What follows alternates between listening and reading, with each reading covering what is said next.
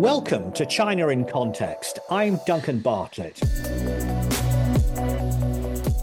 Taiwan is one of the world's most tense flashpoints, and China has conducted many war games based on the scenario of an invasion. The People's Liberation Army says its forces are on high alert and will smash any move towards independence. This puts Taiwan's new president, William Lai, in a precarious position. He's a pro-Western politician who leads the Democratic Progressive Party.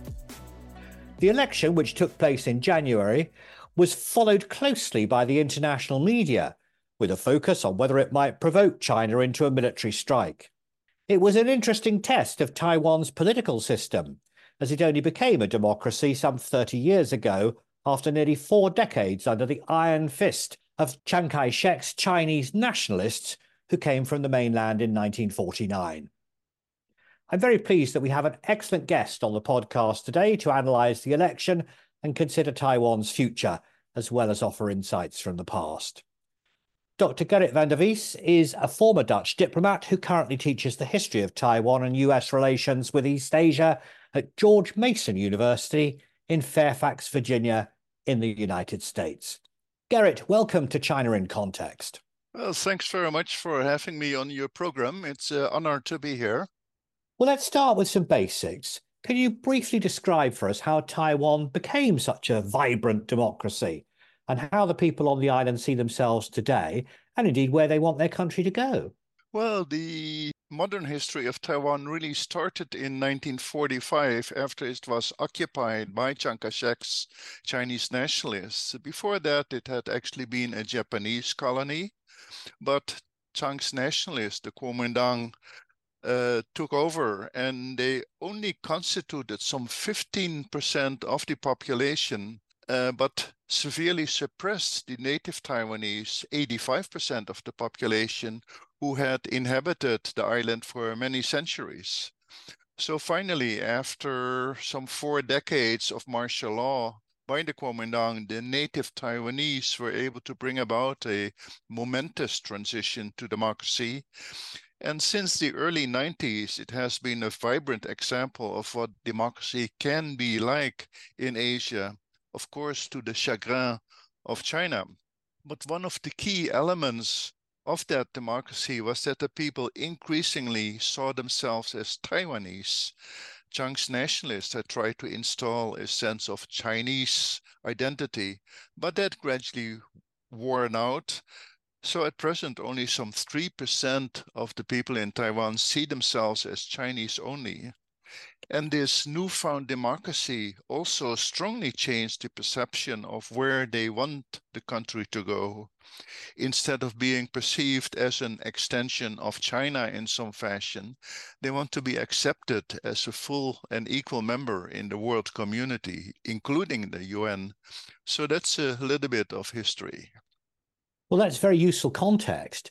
Let's consider how China's responded to the election of Mr. Lai. The Taiwan Affairs Office in Beijing has said China will promote cross-strait exchanges and deepen integrated development. Yet it's also said that it would push for the great unification of the motherland. What are we to make of such rhetoric? Well, the problem is that the rulers in Beijing are really still fighting the tail end of that civil war that we just talked about, in which the Taiwanese themselves actually had no part, so it's rather unfair to them. But Taiwan's future is really still being held hostage to that civil war.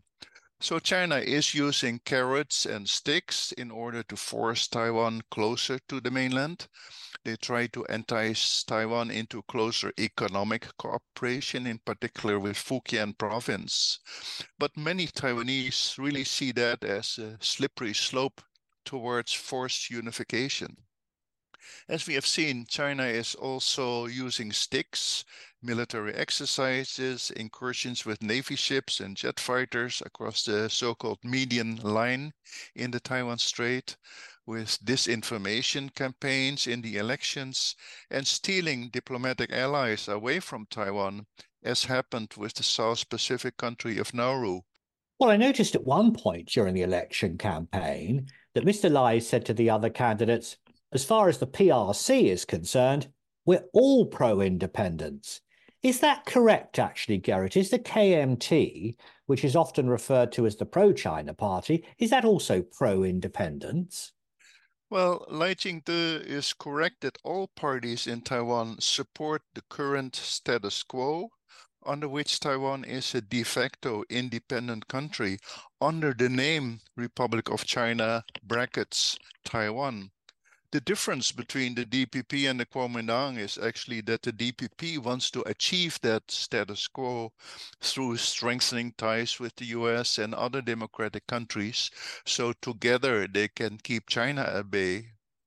While the Kuomintang really believes it can strengthen the status quo by maintaining friendlier relations with China. And many people in Taiwan feel that is really wishful thinking on the part of the Kuomintang, that Beijing is really dead set on incorporating Taiwan no matter who is in power. And some feel that a Kuomintang win would actually have accelerated Beijing's timeline.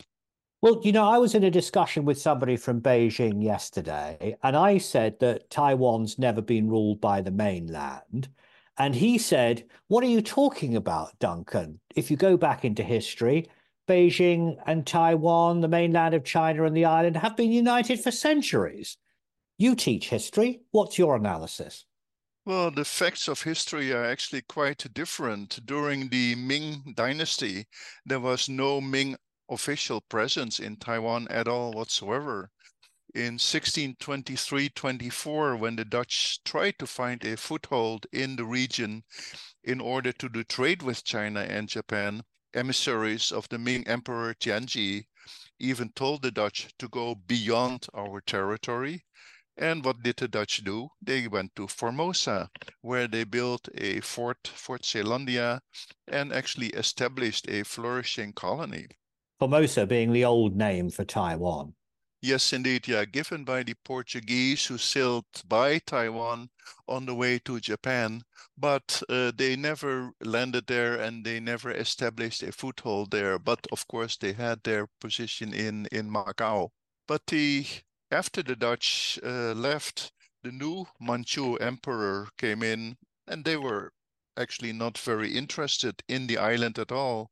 Emperor Kangxi even stated, "Taiwan is outside our empire and of no great consequence." And he even offered the Dutch to buy it back. And then from 1683 till 1887, the Manchu period, Formosa was formally administered as part of the province of Fujian. But in reality, it was really a wild and open frontier. There were more than 100 armed revolts that took place during that period, prompting the observation in Taiwan that there was an uprising every 3 years and a revolution every 5 years. So the inhabitants really didn't view themselves as part of China, but viewed the Qing dynasty very much as a foreign colonial regime, not unlike the British colonial regime in India.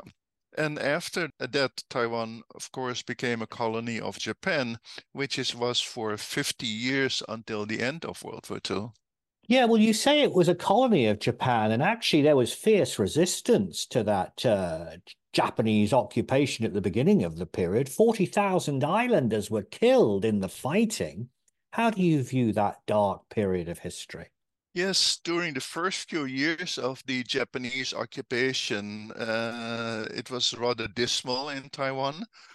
But after that, after about 1910 and later, the Japanese did a lot to modernize the place. They built roads, railroads, harbors, hospitals, and actually an excellent educational system. So Taiwan became very much a model colony for Japan. But then after World War II, when the Chinese nationalists came in, these nationalists of Chiang Kai-shek treated Taiwan as occupied territory.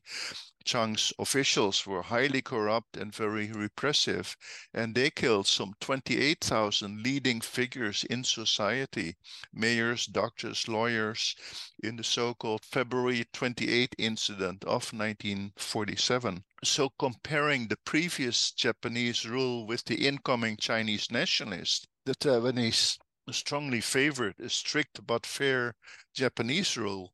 And those positive feelings really extend to the present, resulting in a lot of goodwill between the two countries, though, of course, the relations remain informal. Now, Mr. Lai has said that he wants to pursue a values-led foreign policy. How do you think that might play out in terms of the relationship with Japan now, then? For Taiwan, it is really an essential key in the attempt by the DPP, the past 8 years by Tsai Ing-wen and the next years by Lai Ching-te, to expand international relations, substantive international relations. So they have really done a lot to build up ties with Japan, with Europe, with Australia. So they hope that altogether this really presents a good united front vis-a-vis China in terms of defending Taiwan's democracy and separate status. So you're in the United States. Tell us a little bit more about the attitudes of the Democrats there towards the Democratic People's Progressive Party of Taiwan. Well, in the US Congress, there has traditionally been very bipartisan support for Taiwan, especially after democratization in the early 90s.